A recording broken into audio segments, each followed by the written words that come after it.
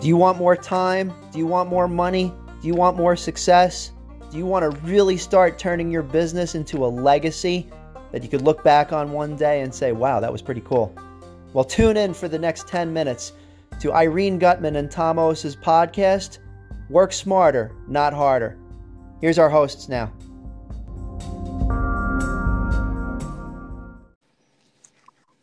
Well, hello. Hey, Tom. How you doing? Okay, pretty good. How was your week, Irene? Wait, no rants? I'm disappointed. I don't have a rant. I'm trying to keep it positive today. Okay. But if you like, I could certainly rant about something. No, I got one. You got one? Yeah. All right, go ahead. It's really a rant. It's a topic. Unless you have a different topic that you want. I got one. No, I think we're good to go. I'm actually working on a project for a client. It was like an all hands on deck project that we did. We started at 11 o'clock in the morning. I had a quick meeting and gave everybody, I guess, the tasks and such. So getting it done. All right. So here's what I want to talk about.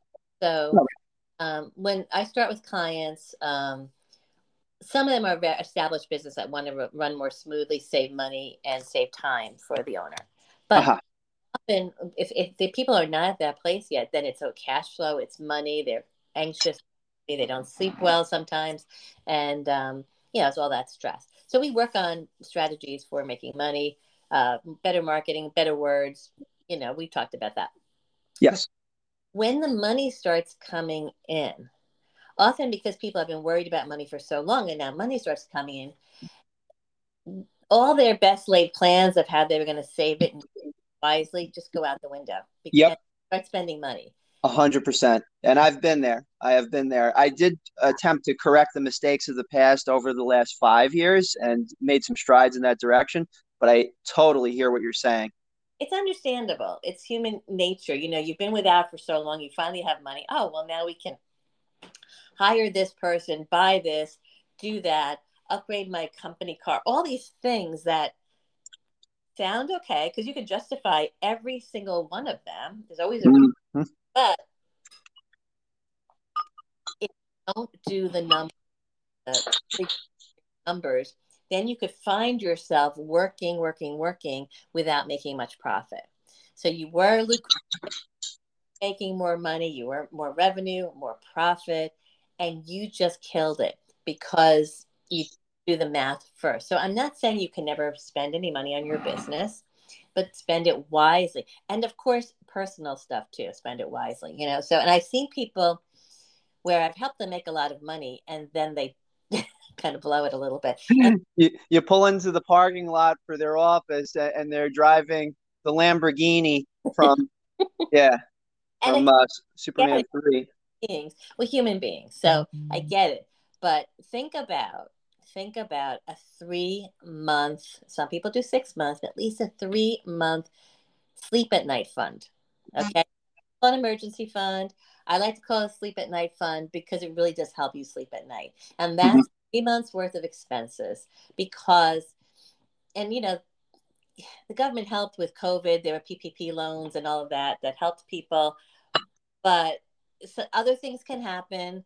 It could happen again, and the money might not be there. So having 3 months also gives you cash flow if you need to take on a bigger project, but maybe you're not going to get paid for 90 days, and you have involved. So really, it just takes a meeting with an accountant or bookkeeper to understand your numbers, know what you can spend on, and always be working on your sleep at night fund, even if it's not a lot of money, growing consistently.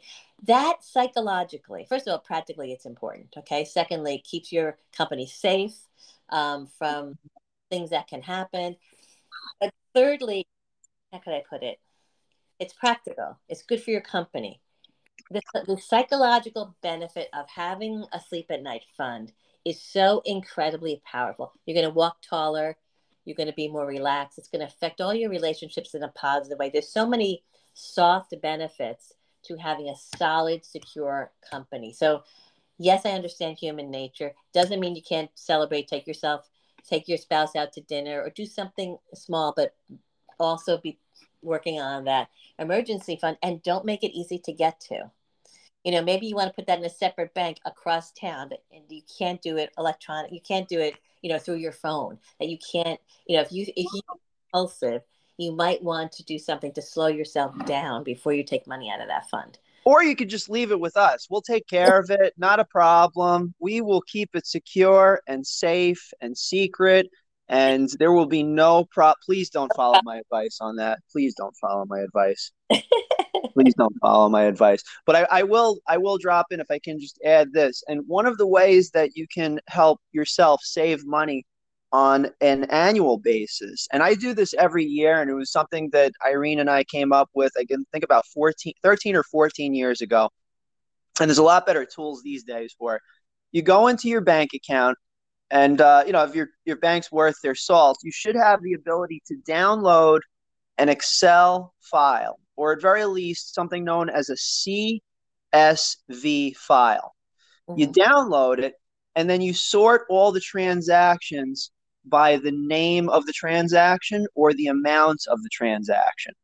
And if you see any recurring expenses that are sizable, that are in your annual account, consider whether they're directly applicable to your business life. Is it an absolute necessity? And if I can add this one additional example, from time to time, we don't have many search engine optimization projects running at the same time.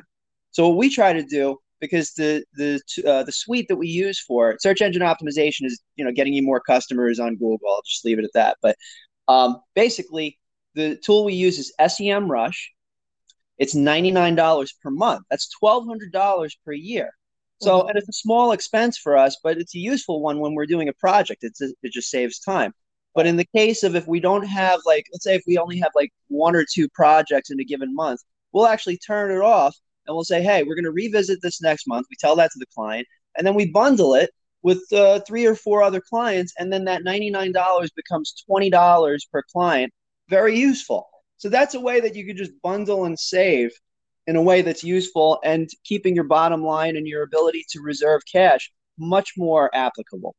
Yeah, and what you said that was really wise is when you really understand your numbers, you can be creative like that. It's just often people are afraid of their numbers. And again, human nature. So, not judging anybody. People are often afraid to face their numbers. Maybe they don't understand how to read a profit and loss statement. Maybe they don't understand what their bookkeeper or their accountant is giving them. But if you get humble enough to say, hey, I want to sit down with you, I want you to really explain this to me, and ask your questions to the point where you understand your numbers, you're going to handle it better, grow, and you're going to feel so much more confident. I mean, business and personal feelings about life, business and psychology go hand in hand. They affect each other, and if you don't think they affect each other, you're just fooling yourself. Because when your business is good, you're good. You walk differently. You interact in a lighter way. You laugh more. It affects your relationships. And when you face your fears, it's so freeing. So there are a lot of metaphors in life, in business, and I like to be real practical, very strategic in business. And then we talk about the psychology. So the strategic part is watch, save some money. And the soft part is, and then have some fun, then feel great, then enjoy the confidence that comes with all of that. Irene, can I make a few recommendations for some really cool books that would help people along on that journey? Oh, that would be wonderful. Okay, so the first one that I have as a recommendation is something that helped me about 6 or 7 years ago, and I'm going through it again. It's a book by Dave Ramsey. It's called The Total Money Makeover. And basically, it talks about being able to use what's known as a debt snowball. In other words, you start with the lowest possible debt, pay that off, and then move to the next rung and pay that off. So everything that you pay off, once that item is paid off, let's say it's $10 per month, then you roll that into the next debt that you're getting rid of, and you work your way up to 20, 30, 40, roll that into the next debt up. And, sometimes it takes a year or two. Very valuable. The other one I recommend is Financial Intelligence, a manager's guide to knowing what the numbers really mean. And that will walk you through the balance sheet, the profit and loss statement, as well as the cash flow statements. Three most important types of documents in accounting. Mm-hmm. Yeah. Excellent, Tom. That's great. Yeah. Yeah. Look at if you do your if you're embarrassed to talk to your accountant because you're throwing, well, first of all, you should have the relation. You should choose an accountant that feel comfortable saying, "Hey, I don't know what a balance sheet is. I don't know how to read my P&L statement. I don't even know what that word is you just said. So I'm sorry, I'm going to stop you there." And they put it in layman's terms because we all have jargon in our fields. We all have to be mindful of jargon. Your accountant should be able to break things down. But if you read a book first and learn what those things mean, then you go in that much more confident. So it's all good. However you want to do it, get to know your numbers.